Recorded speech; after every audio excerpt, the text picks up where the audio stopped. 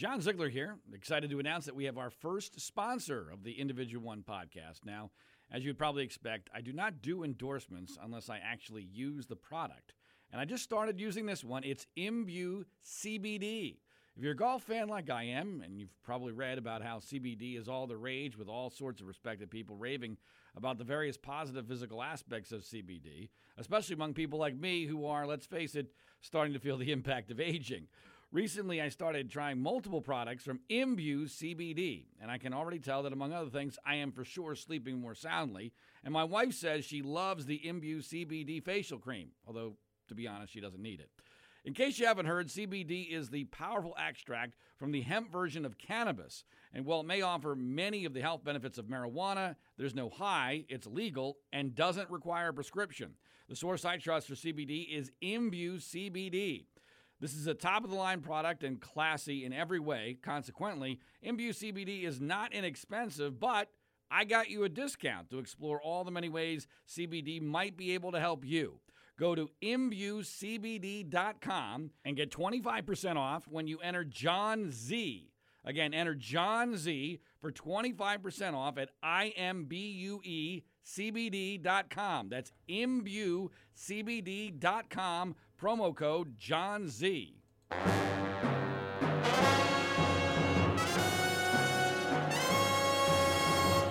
This is episode number 115 of the Individual One podcast. And for the record, individual number one is President Donald J. Trump.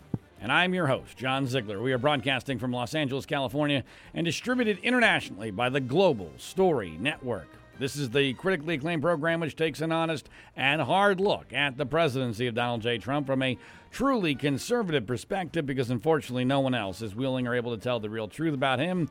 And unlike the corporate media, we here at the Individual One podcast have most definitely not been compromised or co-opted. Welcome to the program. Please subscribe, rate, review, and share it via social media. Follow us on Twitter at individual1pod. That's at individual1pod. We've been doing this podcast now for well over a year. We intend to do this at least till the end of the year through the election. And it has evolved in ways that I never would have anticipated. For instance, I never would have thought that it was possible, even in theory, that I would even conceive of possibly supporting Donald Trump in this particular election. I'm not going to, but if over the last 4 or 5 months with the coronavirus crisis, he had actually shown me something, some real leadership, and fought back against this liberal insanity that the country is currently bathing in and appears to be maybe doing so for the long term, I was open. I was open to the idea that, you know what, maybe he's the only hope there is, as bad as he is, to fend off this onslaught of insanity from the left.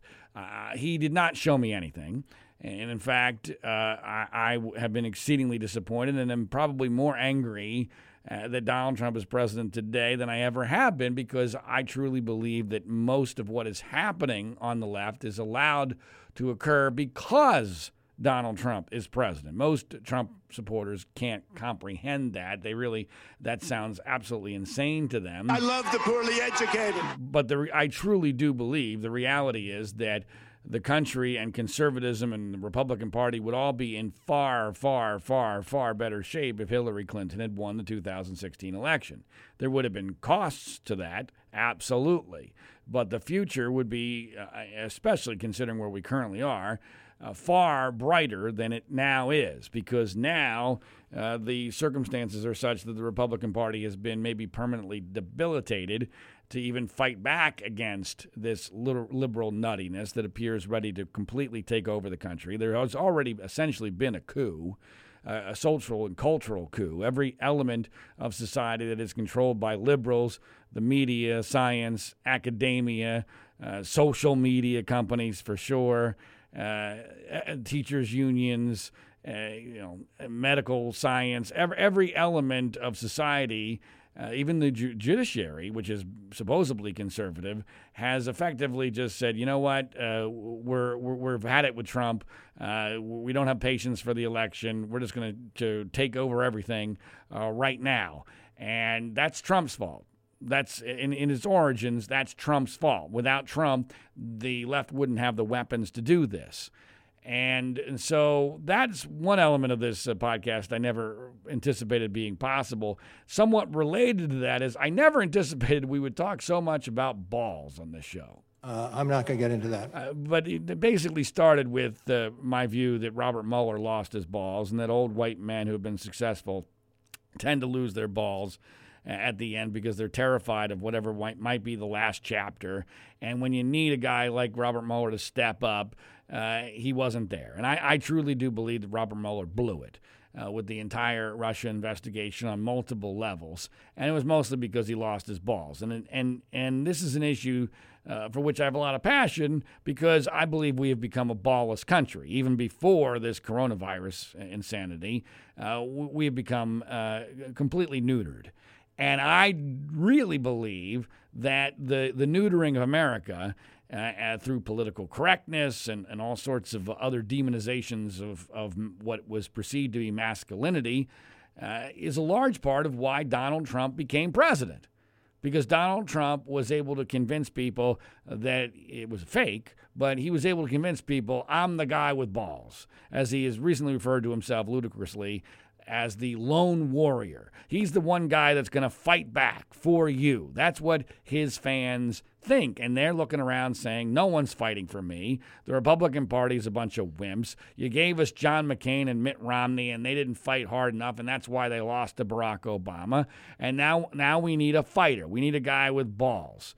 And for a country that was basically built on the concept of maybe even having, we were all balls. The United States of America was all balls at one point. Now we got no balls, because it's been completely demonized, the entire concept, and Trump has taken huge advantage of that. And so when it came to this crisis, I've been asking, where are the balls?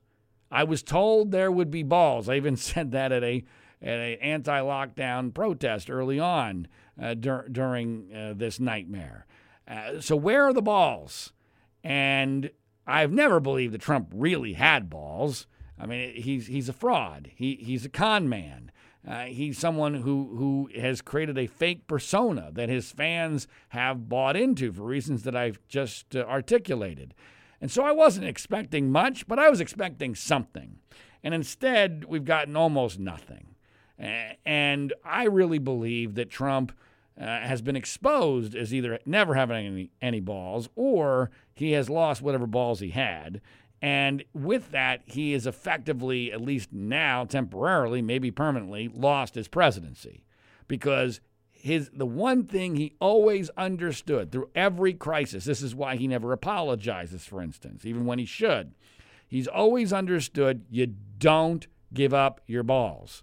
You give up your balls, you're done. You're dead. That's all he has.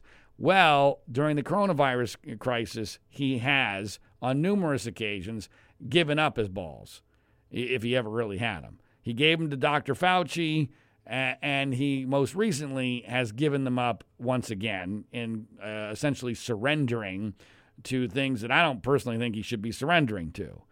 He's now reversed himself on masks, for instance, now claiming that wearing masks are patriotic, even tweeting a picture of himself wearing a mask. He has now canceled the Republican convention, scheduled the second time, first for North Carolina, then for Florida. Now, I don't know whether or not the logistics and the realities made it impossible for that convention to happen, but this is a guy who was claiming he was going to be able to do his rallies.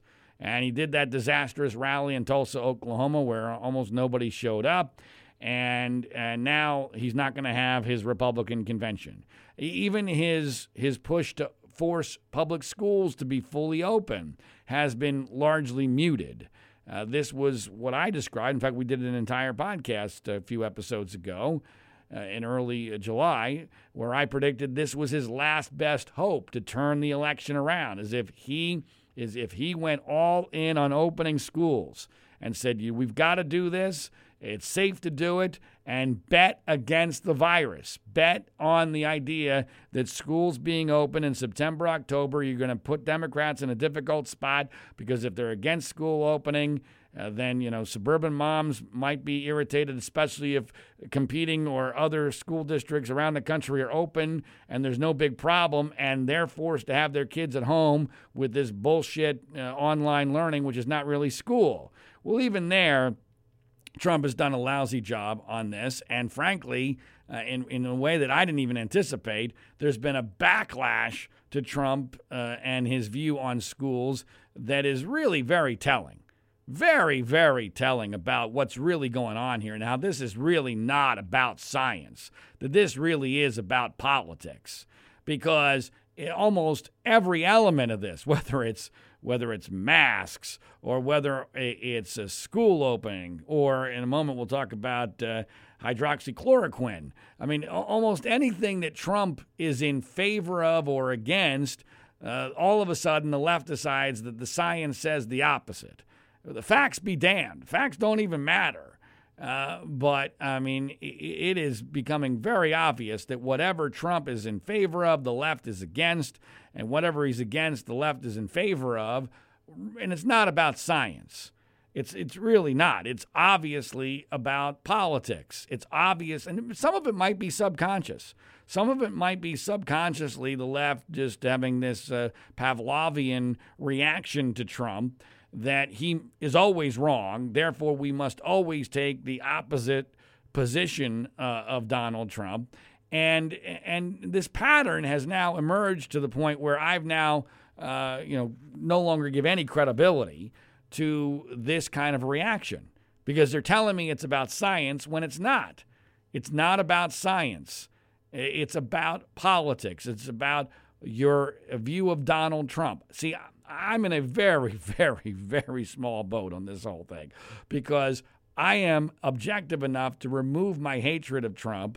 I get accused all the time of having Trump derangement syndrome. If I had Trump derangement syndrome, I never would have had my view of the virus the way that I view it, because the reality is everyone's viewing the virus through the prism of Trump. And if you hate Trump, you presume that the virus is the worst thing that's ever happened because you want to blame it on Trump. And you presume that masks are magic because at one time Trump was against masks, and you're now against school being open because he wants schools open, and it's just garbage. That's not the way this is supposed to work. And so it's obvious that Trump has either lost his balls or never had them, and that this is creating a massive problem for any chance he has to be reelected, because he can't find a narrative with regard to the virus that works for him. He can't. And I'll bet it frustrates the hell out of him. I got to say, I am almost impressed by how restrained Trump has been with regard to not exposing what has to be deep, deep frustration with regard to how this whole thing has evolved. Not just because it's been bad for the country and for his reelection prospects, but because, frankly, a lot of his instincts have turned out to be pretty decent. But he didn't follow them, or he didn't follow them all the way through. And therefore, he's now caught. He's now caught in a situation where there is no narrative that makes any damn sense, because he's flip-flopped so many times, for him to sell to the American people with regard to where we are with the virus, where we came from, and where we are heading. He made a major mistake by discounting it at the beginning. By the way, part of the reason why he discounted it at the beginning was because, you know who else was discounting it at the beginning? Dr. Anthony Fauci was. Then the media won't tell you that, but in January, Dr. Fauci was saying this is not going to be a big problem in the United States of America.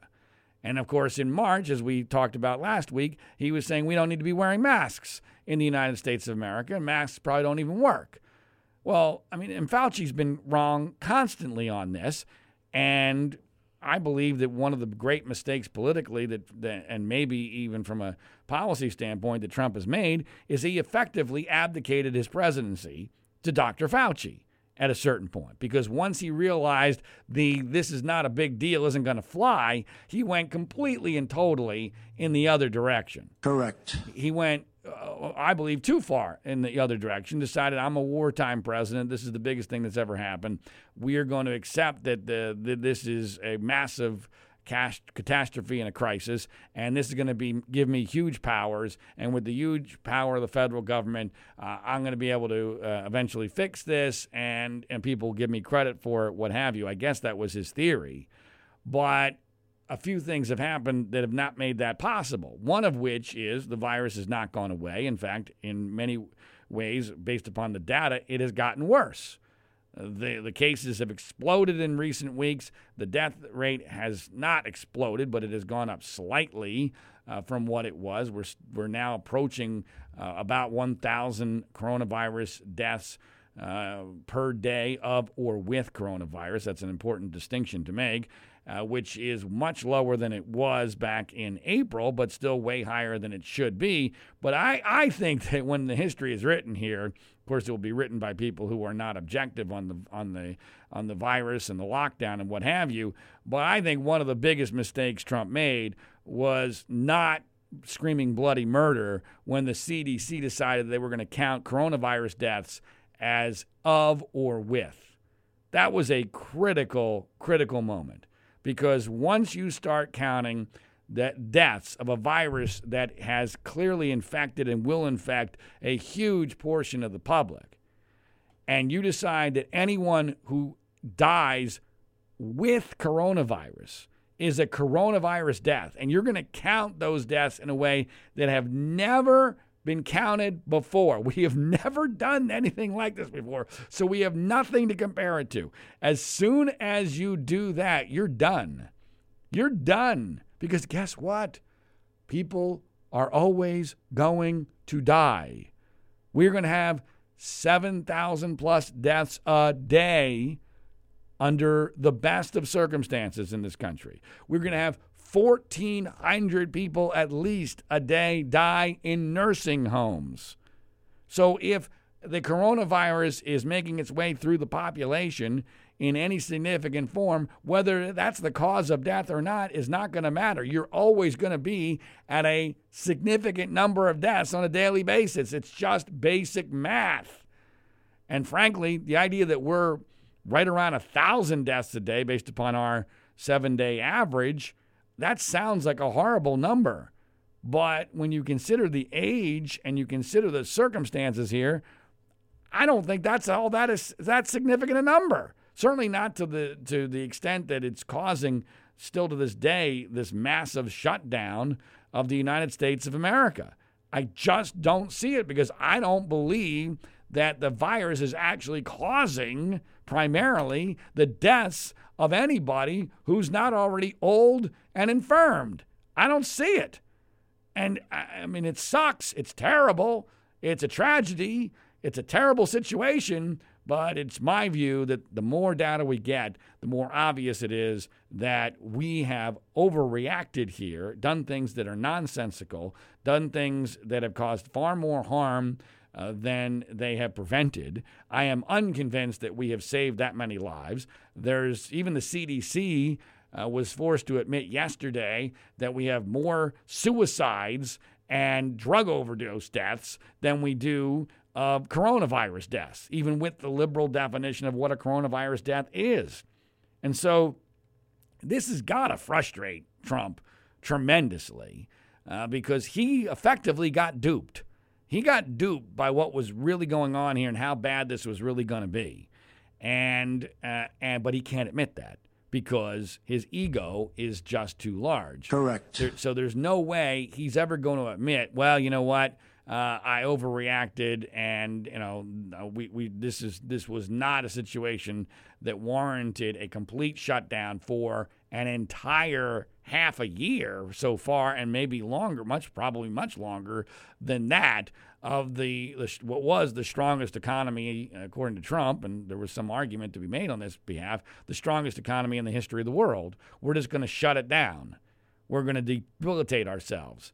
over a situation where we may not even be saving that many lives, certainly not for very long when you consider that the average age of death is somewhere around 80. And when you look at Sweden, and Sweden now is averaging 2 deaths a day. 2 deaths a day in Sweden, which blows apart the entire concept that if left unchecked by a government lockdown, everyone was going to die here. That was never going to happen. That was a false projection. The 2 million plus was a false projection, and it was the basis of everything. Well, it was wrong. And no one wants to admit that it was wrong, and no one wants to admit how much impact that had. But it had a huge impact on Donald Trump and his view of how to handle this. And now he's hosed because the data certainly does not suggest that things are under control. And they're not. I mean, again, I keep saying this. It is a serious situation. It is terrible. But we have decided to take a terrible situation and make it far, far worse than it needed to be. And one of the issues where I'm sure he is very frustrated because his instincts appear now to be being vindicated, but it's too late because now the left is completely against it and the entire establishment is against it because it's seen as being pro-Trump, is this issue of hydroxychloroquine. Hydroxychloroquine, which is something I knew nothing about before this whole thing began. I still don't know what the science says about it, but I'll tell you that there's an awful lot of different elements and sources here that are saying, hey, wait a minute, this thing actually does work. And it's remarkable how in the last couple of weeks this whole thing has evolved with hydroxychloroquine. There was an article in Newsweek, no conservative outlet there, one for which I personally have no love because they've screwed me in the past, but they are a liberal organization. They posted an article by a guy by the name of Harvey Risch, who's a doctor, PhD, professor of epidemiology at Yale School for Public Health. Yale. I mean, this is Yale expert, Newsweek, and he wrote an article about how effectively hydroxychloroquine is essentially a cure for the coronavirus. And it didn't get a lot of publicity. Even Trump didn't hop on it right away, which I was stunned by because obviously Trump had been out there very, very early on and in a very controversial fashion, triumphing the whole concept of hydroxychloroquine and its impact on treating coronavirus patients. And so this week, this whole issue has now exploded because there were a group of doctors who held a conference in Washington, D.C., and as part of that conference, they held a press conference. And this press conference was basically, among many other things, they were saying that hydroxychloroquine can, in fact, be used to save a lot of lives and might even be essentially a miracle cure for this thing. And as part of that press conference, which got no mainstream news media coverage, because, after all, the mainstream news media has no interest in this. This is seen as a pro-Trump event. This is not a narrative that they like. This is not a narrative that fits what they want. And so they're not going to give any credibility to this. And we've seen this constantly through this crisis, where people who are potentially experts, who are doctors, who are in the field, who are saying something that is not consistent with the mainstream news media narrative, and they are at best ignored, and sometimes they are blatantly censored. Well, that's what happened here. And the reason why this got a lot of attention online was because of a Dr. Stella Emanuel. Now, Dr. Stella Emanuel is apparently from Jamaica, and she's a doctor in Texas, and she claims very, very passionately that she has treated hundreds of COVID patients with a combination of hydroxychloroquine and a couple of other drugs, where she says that 100% it has cured the coronavirus and that no one has died. And she was absolutely incensed by what she has seen in the news media and how the establishment has tried to destroy this entire concept. And frankly, her speech to me, just from a human standpoint, was very compelling. I mean, she's emphatic. I mean, at this point when I'm watching it, I have no idea what her background is. I just know this is a woman who's not lying. She's not lying. I mean, she believes it. Now, whether that means it's true or not, I don't know. I have no idea. This is not anything close to my area of expertise. But I know this woman's not lying, and I know that she's compelling.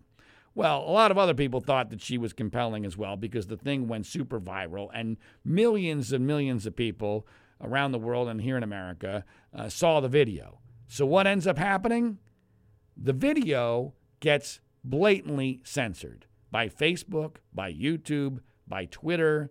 The conference gets censored. I mean, it is full-on Orwellian 1984 censorship of what these doctors are saying.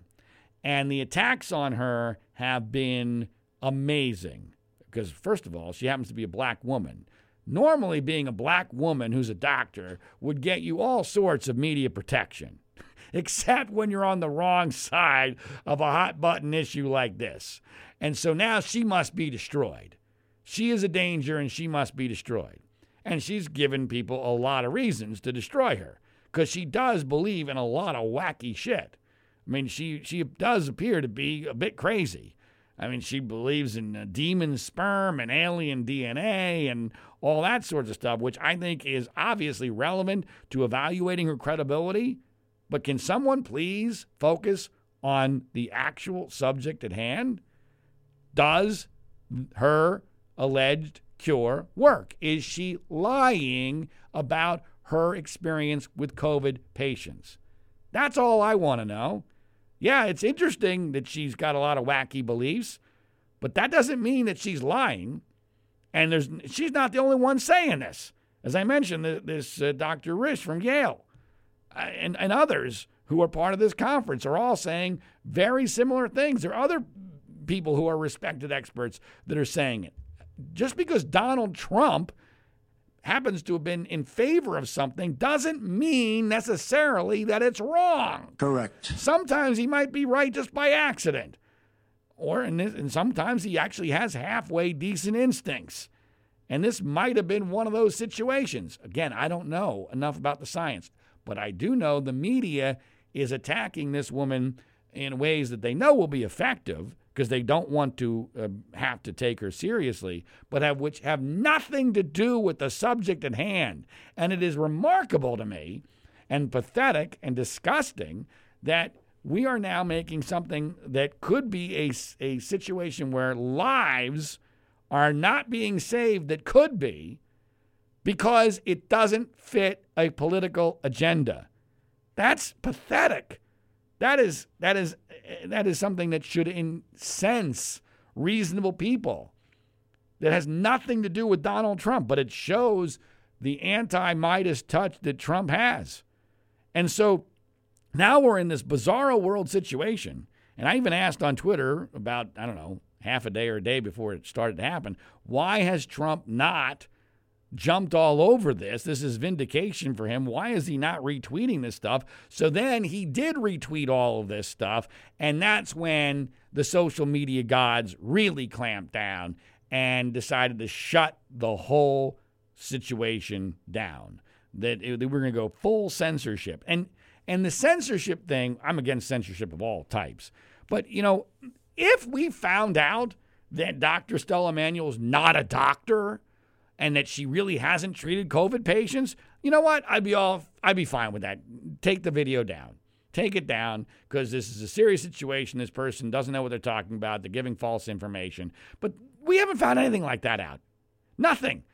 All this is based on is that, you know, this is not the medical consensus that has been approved by the establishment. So therefore, because liberals on Twitter and Facebook hate this because it seems to support Donald Trump, we must destroy it. And, you know, I used to think that, okay, or, you know, I'm old enough to remember when if you want to destroy an idea, you attack it based upon facts and logic and an argument. No, you don't do that anymore. No, you censor now. You just censor it. And the censoring, of course, only happens when something has gotten popular, which is bizarre, right? So if no one had found this compelling, would they have not censored it? I mean, if it had only gotten a few thousand views instead of many million, would Twitter, YouTube, and Facebook, would they still have censored this? I doubt it, which is bizarre because I realize there are a lot of stupid people out there. I get it. I understand that. I love the poorly educated. And I realize that everything on the internet, is not true. All I know is what's on the internet. Oftentimes it's complete batshit craziness.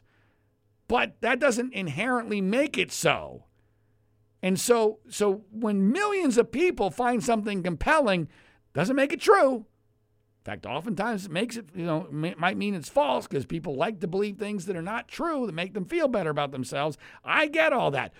But you ought to at least consider, well, maybe there's a reason why people found it so compelling that they watched and shared it. And of course, when you censor it, this does nothing to help quell the conspiracy theories that you're trying to combat. They allegedly, the alleged theory behind the censorship is, well, we don't want conspiracy theories to gain traction because it'll harm public health because people will believe things that are not true. Well, there's nothing you're going to do which is going to facilitate conspiracy theories more than by having the entire social media establishment censor a doctor, several doctors, from giving their opinions about this. Because then immediately people naturally react, well, wait a minute, why are you censoring this? There must be something to it.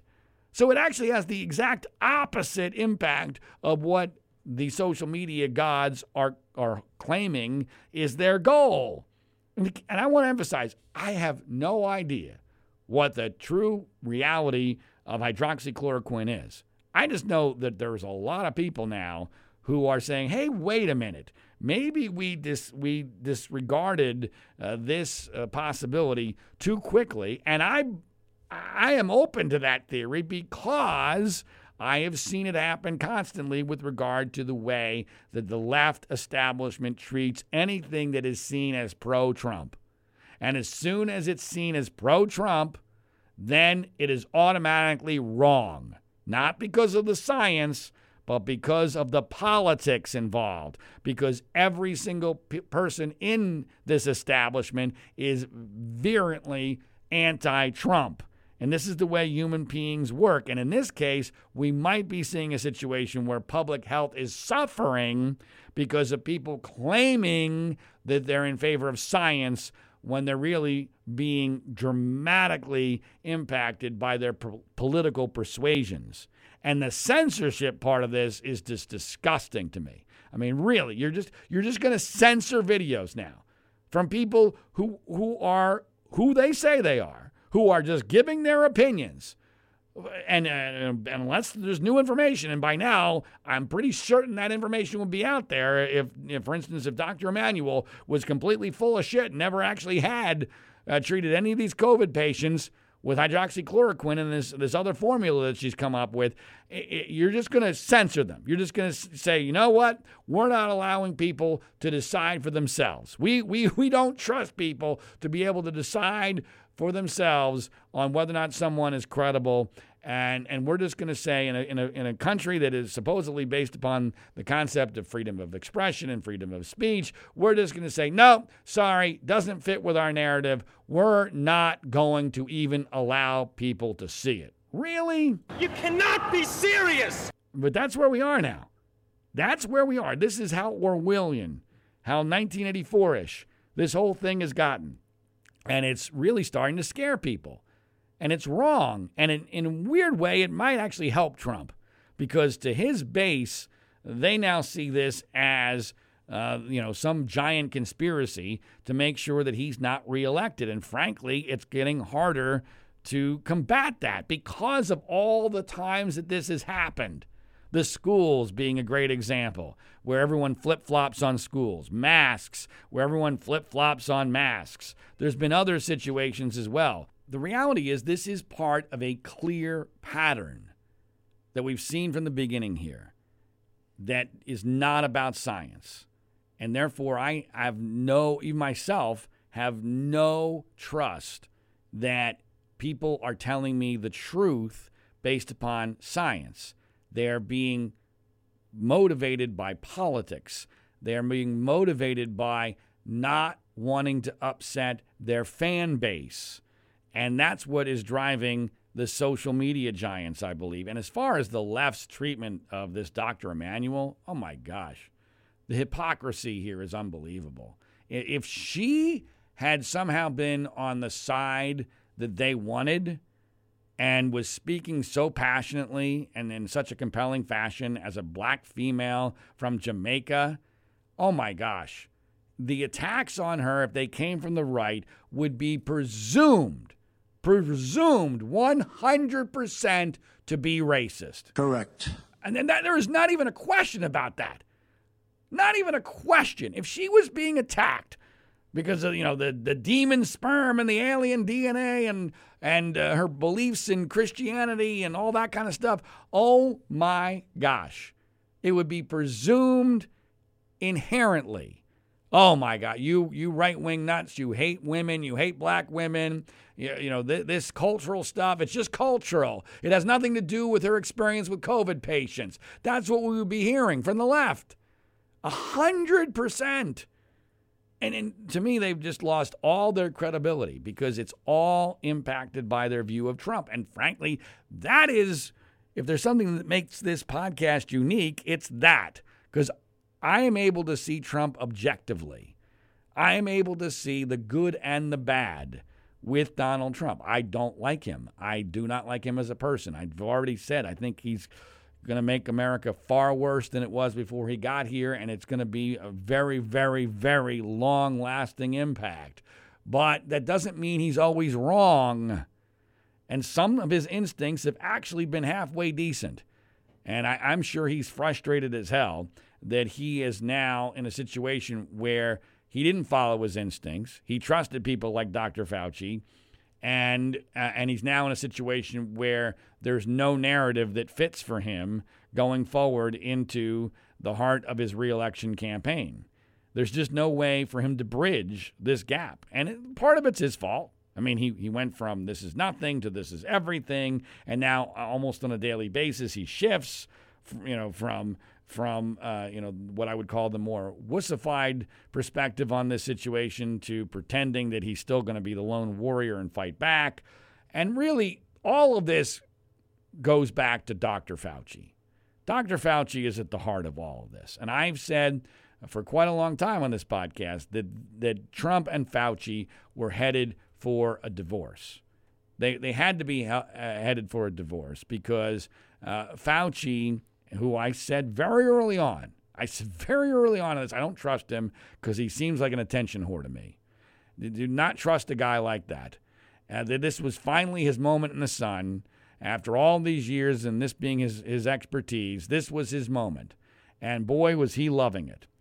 And he has been wrong about virtually everything. He has taken virtually every side of every position, and he has been wrong on almost all of it. And yet he is revered. He is the expert. Again, he's the anti-Trump. That's why the media loves him. Well, if you're someone who's an attention whore, who loves the media attention and the media love, and you know that the basis of your media love is that you are seen as the anti-Trump and that you're seen as the guy who effectively ended the Trump presidency, are you going to do anything to endanger that? Are you going to do anything to disrupt that narrative or that reality? No, because the media attention, the media love is your drug. He's a drug addict. And so he's not going to do anything to disrupt that. So he's never going to tell the media something that they don't want to hear. And he's always going to create a narrative or forward a narrative that protects that. And he knows that a huge part of that is he's the anti-Trump. And the idea that Trump effectively handed over his presidency to Dr. Fauci, I'm sure, has to drive Trump nuts. Correct. Even though he's still saying nice things about him personally, there have been attacks that have now been ratcheted up, in fact, even in the last 24 hours from the Trump camp against Dr. Fauci. And, as far as this issue of him being an attention whore, I think that my case was made in the last week with something that happened just after our last episode. And that is Dr. Fauci threw out the first pitch for Major League Baseball. Now, I realize that a lot of people don't fully understand why something like this is significant. They think this is trivial. They think this is just a fun thing, and he's being honored. And, what difference does it make that he threw one of the worst first pitches in the history of first pitches? They think that, somehow I'm now on a vendetta against Dr. Fauci and that I'm overreacting to something that's not that significant. Let me tell you why this whole first pitch situation was exceedingly significant, and I believe revealed who Dr. Fauci really is. First of all, in order to throw out the first pitch, he needs to approve that. He needs to want to do that. He can easily say, no, thank you, that's not appropriate. And that probably would have been the right decision. In fact, for sure, that would have been the right decision, not just because it seems weird and unseemly to be, honored throwing out the first pitch when frankly you haven't done anything. You've been a disaster. I mean, it's based upon the data, you're the guy in charge. 150,000 deaths are theoretically at least partially on you. You've been wrong about everything. But even more important than how it looks, and I'm all for having fun in the right situations. We had no fun this year at all. So I'm in theory, I'm all in favor of trying to have some fun. But here's the other problem. It's a massive conflict of interest. And we've already seen in the last week how this conflict of interest is playing out. Because when you throw out the first pitch for Major League Baseball, and then, by the way, you allow Major League Baseball or Topps to turn the picture of you throwing out that first pitch into a baseball card, which again requires your approval. Turns out to be the highest selling baseball card they've had this year by far. So when you approve that, you're going to throw out the first pitch, and you approve that Topps is going to make a baseball card out of you, and then something like what happens with the Florida Marlins baseball team, and half the team gets the coronavirus, and they have to suspend their season, and you get asked to comment on what that means for what Major League Baseball is doing, you are inherently conflicted. What you say can no longer be trusted because now you're literally part of the baseball team. You're part of the baseball establishment. They've just honored you. You've accepted that. You're on a baseball card. So now, in either direction, you can no longer be trusted. If you really care about the credibility of what you're saying, and let's be clear, the credibility is all you got in this situation, then you don't do that kind of stuff unless you're an attention whore. Unless your need for that attention and that drug is so great, you don't care about your credibility. You don't care about potential conflict of interest. So he should never have done it, number one. Number two, he gets out there, he embarrasses himself horrendously with this horrific pitch. And we've now learned, which I think, again, it sounds trivial, but I find this to be a fascinating little detail about why his first pitch was so terrible. He has now said, and he's an excuse maker. That's for sure. He's has such a massive ego that he never wants to admit he was wrong or did anything bad. But he has now said that his practice for the first pitch, you cannot make this up, his practice for the first pitch did not properly prepare him because, get this, he didn't know that the mound was 60 feet away from home plate. He did not know that the mound in a baseball stadium is 60 feet from home plate. What? It's just flat out ridiculous. He's 79, 80 years old. He's been in America his whole life. He's apparently played sports. He was supposedly a basketball star, but I cannot believe he was a basketball star. You forget about how short he is. And every American kid in that era, in his generation, knows that a baseball mound is 60 feet, 6 inches, the rubber is, from home plate. I mean, that's part of your DNA as an American kid when you're in that generation, especially. How can you not know that? But more importantly, so you went out and practiced for this with the wrong information? So blatantly wrong that you were apparently throwing from about 40 feet and not 60 feet? And you never bothered to check? A 15-second Google search would have told you how far the mound is from home plate? Now, again, people think, John, why do you care about it? Because it shows his MO. It shows he's not detailed in his research. If he doesn't know this, what else is he not researching? If he hasn't Googled how far it is from home plate to the pitcher's mound, maybe he hasn't Googled hydroxychloroquine, for heaven's sakes. This is a guy who has haphazardly in congressional testimony said that kids might be dying of Kawasaki syndrome with no evidence. And that's been dropped now. Just totally dropped. Just disappeared into the ether. I found that to be very telling. The whole situation with the first pitch. And then, after he throws out the horrible first pitch, what does he do? He goes into the stands with his wife and a close friend. They're sitting right next to each other. No social distancing at all. They're the only people in the entire stadium, like royalty. They get to watch a baseball game that no one else is allowed to watch in person. No social distancing. And then we get photographs of Fauci not wearing his mask. And now it gets really interesting. And, of course, the excuses. My God, the excuses that the Fauci mafia makes for him are just extraordinary. They say, well, he's drinking water. His claim was he was drinking water, and that's why his mask was down. No. First of all, there are no pictures of him drinking water. There's not even pictures of him holding water like he's going to drink it. But even more importantly than that, more interestingly than that, there's more than one photograph. Because there's one photograph of him turning to the guy to his right who is wearing a mask, who is not related to him, doesn't live with him, but way less than 6 feet away. They're like on top of each other. Fauci's not wearing a mask. He's laughing, facing him with no mask. And then there's another picture, which clearly shows that time has passed, where his wife on his left goes from wearing a mask to not wearing a mask. And Fauci is in repose with his hands together, clearly in a state of rest. Nothing is happening. Clearly time has gone by. The reality is he didn't wear his mask because he knows the mask thing is bullshit. That's the reality of it. He doesn't really believe it. There's also been videos of him when his congressional testimony. As soon as the cameras are off, he takes off the mask.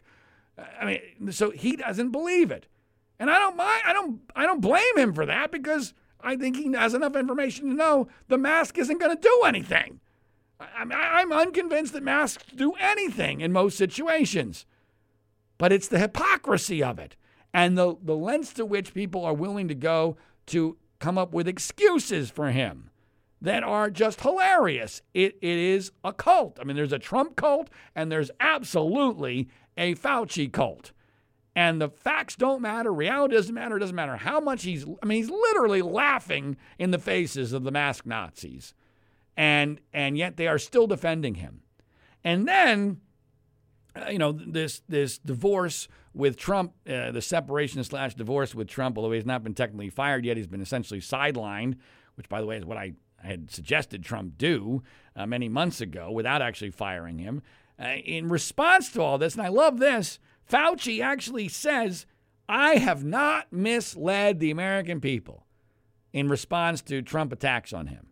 And I found this to be it's just flat out ridiculous. Because as we articulated and documented in the last episode, that's literally his explanation for why he was wrong on masks.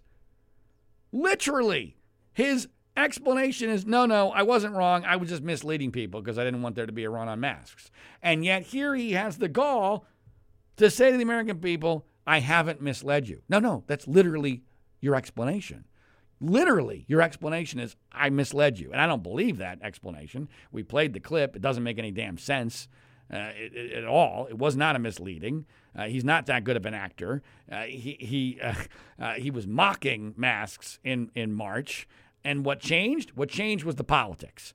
What changed was everyone saw this as a signal of your virtue and signal of your opposition to Donald Trump. And if you want to be considered the foremost expert, you better get on board before that train leaves the station. So that's what Fauci did, because he knows where his bread is buttered, he knows what his fan base is, and he loves the attention. So I found that whole baseball situation to be very, very telling. It's also telling about Trump, because what does Trump end up doing after Fauci's first pitch disaster? Trump ends up backing out of throwing the first pitch at Yankee Stadium, like the big, fat wussy that he is. Now, who knows why, but it's pretty clear he's afraid what happens if he throws a bad pitch. And this is a guy who claims to be a baseball star from his youth. I remember seeing an interview with him once where he thought he could play minor league baseball. I'm sure that was garbage, like almost everything about Donald Trump's biography. But he did play baseball.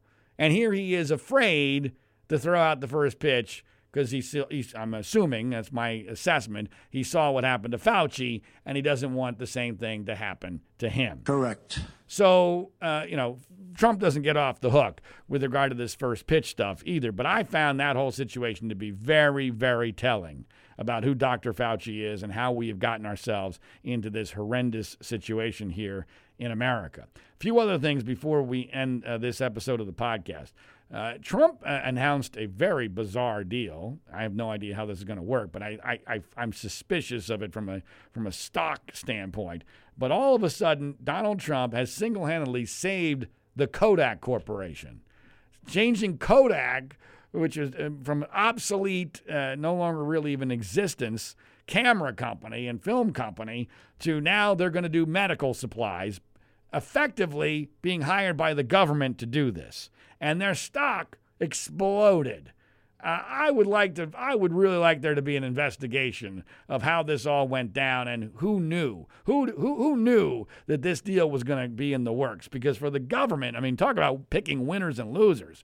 The federal government just picked, basically just salvaged the Kodak Corporation, and good for the people of Rochester, New York. But that, and I hope it works out. But that was very, very suspicious. What happened there with Kodak out of the blue, being salvaged by one act by Donald Trump. It's interesting. He also talked yesterday about the vaccine situation, and he talked a pretty darn good game about how the military is already ready to go to distribute this vaccine if and when it actually exists. I have been skeptical of when this is going to happen, how effective it's going to be, and whether or not even that is going to be enough to finally get the left to say, okay, we can go back to regular life. It's one of my greatest concerns in all this, is that once Biden wins, which he probably will, and then the vaccine comes along, that there are going to be people on the left who are not going to want to give up this kind of power. And are going to say, well, look, the vaccine's unproven. We got to still save every life. It doesn't last for that long. You need multiple doses. But I found what Trump said on the military to be interesting, if true, that this is already a plan that supposedly, according to him, is ready to go in an unprecedented fashion. Speaking of our military, it should be pointed out, Trump has announced pulling out of 12,000 U.S. troops from Germany in an act that Mitt Romney is castigating as being a betrayal of one of our best allies and a betrayal of NATO. This is because, according to Trump, Germany has not pulled its weight within NATO, not paid their bills. I don't know what's really going on as far as whether or not this is a shot at Angela Merkel or what have you, but it's kind of amazing that the United States is effectively pulling out of Germany with our troops that have been there since World War II, troops that were there because I happen to have been born in Heidelberg, Germany, in the military hospital there. So this is an issue that is literally close to my heart because my father was in the U.S. military stationed in Germany at the time. So that is an extraordinary development, and we'll see whether or not that actually comes to fruition. As far as the stimulus package that is still being debated in Congress, it appears as if Americans are going to get another check, another handout. It's just amazing to me that we're now just such a socialist country. We're just going to give people money for absolutely nothing. And we're not even sure we're going to eliminate the extra money people get for unemployment. People have been getting over $600 a week in extra unemployment because of the coronavirus crisis. Most Republicans want that to end. I don't think they're going to be able to fully end it. There's a proposal out there that it gets reduced to $200 a week. The reason why this is so outrageous is not just because people are getting paid a lot of money by the government to do absolutely nothing, but they're actually being paid in a way that prevents them from going back to work. I mean, really? You cannot be serious! I mean, that's effectively what's happening. How in the world can a small business possibly, under these circumstances especially, get back to any semblance of business when you can't even hire people? Because no one's going to go back to work in a dangerous situation when they're making $600 more than unemployment to do nothing. It's just flat out ridiculous. And Republicans are probably going to go along with it to some degree because they're afraid of an election year issue of Democrats being able to say that the unemployment benefits were taken away by those mean, nasty Republicans. And Republicans are terrified they're going to lose the Senate as it is, not to mention the presidency.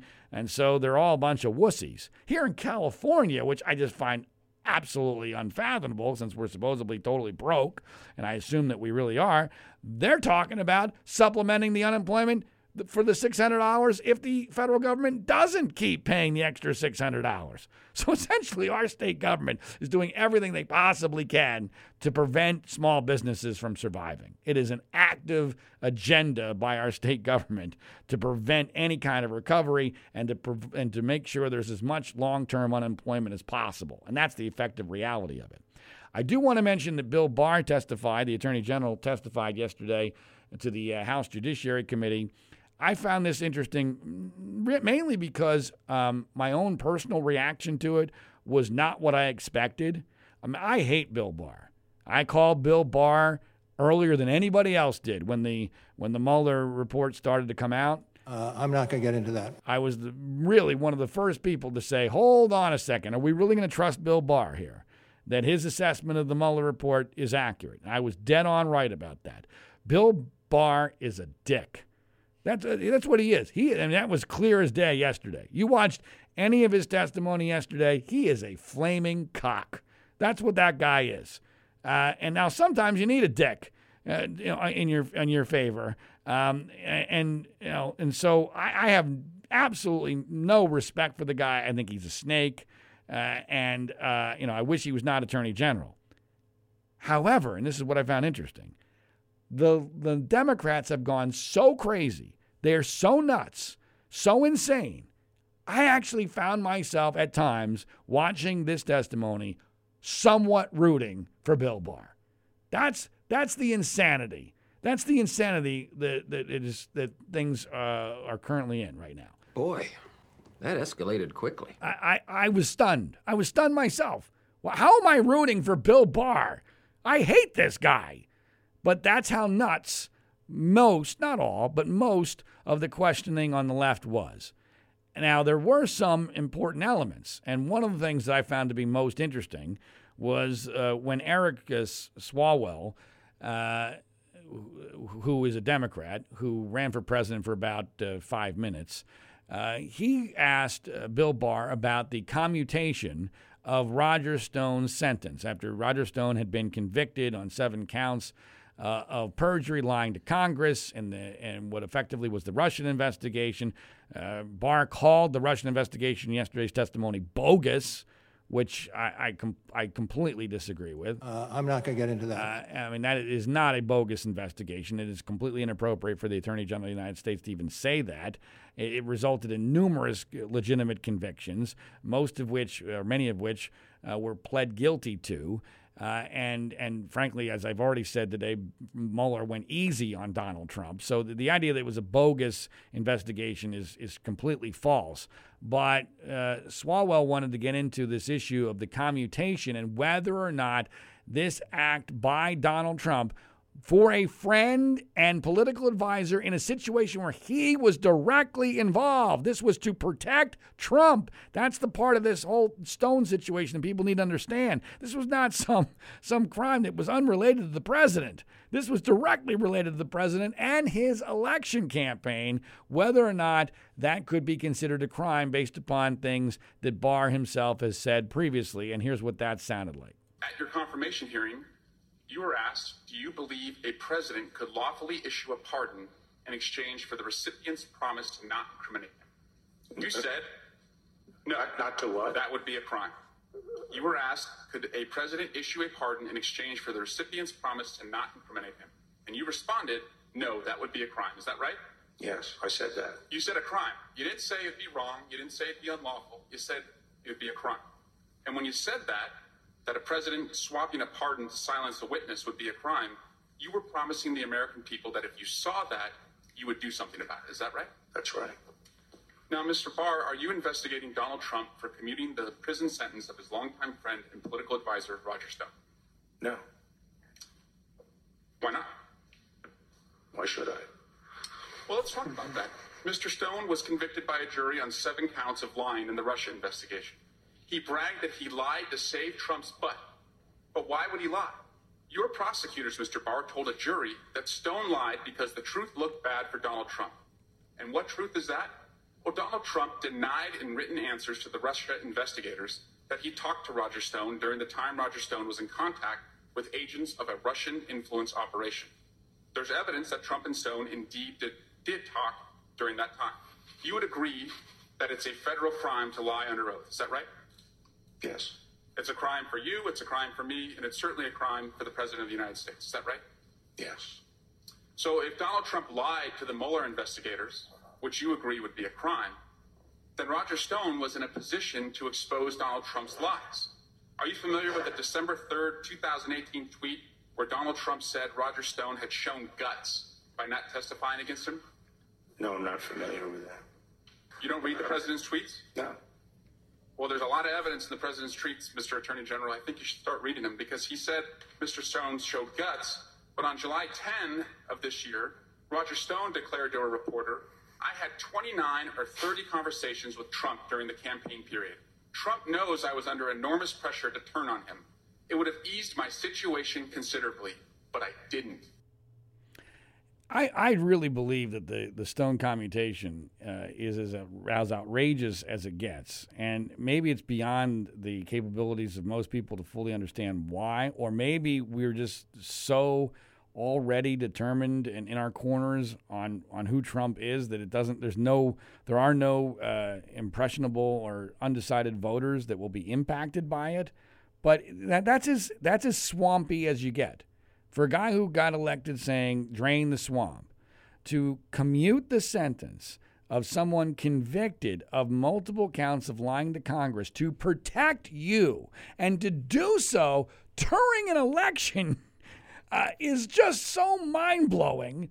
I mean, even I thought that he would wait until after the election. I thought that the pardon palooza would occur on November 4th until the end of his term after he loses. But Trump just doesn't care. Trump, and he's so brazen about it, and part of it's because he knows Bill Barr is not going to do anything. That Bill Barr is on his team and that he is effectively acting as Trump's own lawyer rather than the lawyer for the United States of America. And it's outrageous, but I guess we've become so desensitized to all these outrages that it doesn't even register anymore. I mean, no one even talks about the Roger Stone situation, which is just amazing to me. Maybe it'll come back up once the debates occur and the campaign gets more heated. But I'm disgusted by it, and it reminds me of why it is that I oppose Trump to begin with. But it also reminds me, you know what, as terrible as all that is, and as dangerous as all that is, and as cancerous as all that is on our way of life and our government, Trump has still never taken any of my freedoms away, unlike the Democrats have done over the last 4 months. And so, I guess my own anger about that has been muted because of that perspective. Now, as far as where we're heading in this election, I still believe that Donald Trump is a heavy underdog. It was funny to me today that he tweeted, once again, the Trojan horse metaphor. We've talked about this before. There's even been a campaign ad that the Trump people made where Joe Biden is a Trojan horse filled with all these socialist whack jobs like AOC and Nancy Pelosi and Chuck Schumer and Bernie Sanders. And once they're inside the gates of Troy and Biden is elected, they're going to all come out of the Trojan horse and they're going to destroy Troy. I find this to be particularly hilarious. One, because I actually made this analogy even before Trump started to use it. But in this analogy, I see him as the guy who opened the gates of Troy. Come on in. And not only that, but he gave the Greeks hiding in the Trojan horse lethal weapons that they could never possibly imagine having before Trump's existence. And that they're already out of the Trojan horse and they're already burning down Troy. That's the way I see it. And the burning of Troy will really commence once Trump loses. Although I am still delusionally hopeful that maybe, just maybe, that's when they might start to put their own brakes on things because they'll be afraid of the next election where they might actually lose because now they're fully in charge and allegedly at least responsible and accountable for what happens. Right now, they get to do whatever they want because Trump's in charge. And they view him as essentially impotent now because he's doing so poorly in the polls. And he is doing very poorly in the polls. There's no question. Almost all the polls are dreadful for Donald Trump. His disapproval rating, in other words, the disapproval of him is now 13 points higher on average than his approval rating. That, by any logical assessment, should be DOA for re-election. There's no way you can get reelected with a negative 13 disapproval rating with an economy that is obviously hanging by a thread because of the coronavirus situation, where life has been completely destroyed, and where no one's going to say my life is better than it was 4 years ago. I mean, there's just no way you can win. However, and I say this, with all sorts of stipulations. However, there's at least one poll today of the key battleground states where Trump is showing at least a pulse. This is a CNBC poll where they've taken the 6 key states, the states where this election will be decided. It includes Florida, by the way, where Trump is getting shellacked now in Florida, which if he loses Florida, it's over. It's done. He cannot possibly win. But Florida is one of those 6 states. Well, in these 6 states, there's not one of them, according to CNBC, and it's not a great poll, but there's something about the poll that I found interesting. But Biden doesn't hit 50% in any of those 6 states. Not one of those 6 states does Biden hit 50%. And in not one of them is Biden leading by much more than the margin of error in the poll. He's leading in all of them, but it's only by a couple of points, 3, 4, 5 points tops in every one of those states. So when he hasn't hit 50% and he's not that far beyond the margin of error, it means that Trump still has a pulse. Now, again, it's not a great poll. The sample size was small, but there was one element that gave it credibility to me, and that is that Trump's approval rating within this pool of respondents was a negative 12, which is essentially what it's been, as I already mentioned, nationwide in all these other polls. It's 13 on average. In this poll, it was negative 12. What that means is that this sample was not somehow pro-Trump. And the way I interpret this is, tentatively, because it's just one poll with a small sample size, is that Biden hasn't sealed the deal quite yet. He's really close, but he hasn't sealed it yet. That Trump is still within the possibility of making this a close election. He would have to run the table in a way that makes what happened in 2016 seem like child's play, but it's theoretically possible, especially if somehow events broke his direction. Now, there's going to be a major event that may occur before our next episode. I don't know exactly when next week, but supposedly Joe Biden is going to announce his vice presidential pick.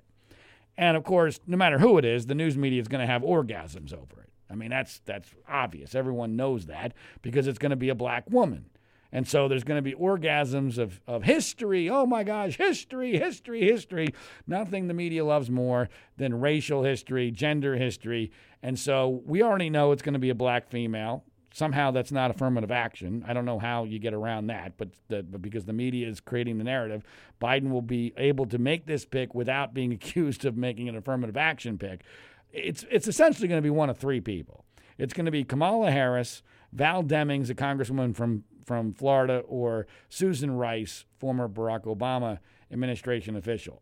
I don't believe it's going to be Rice. I think it's between Harris and Demings.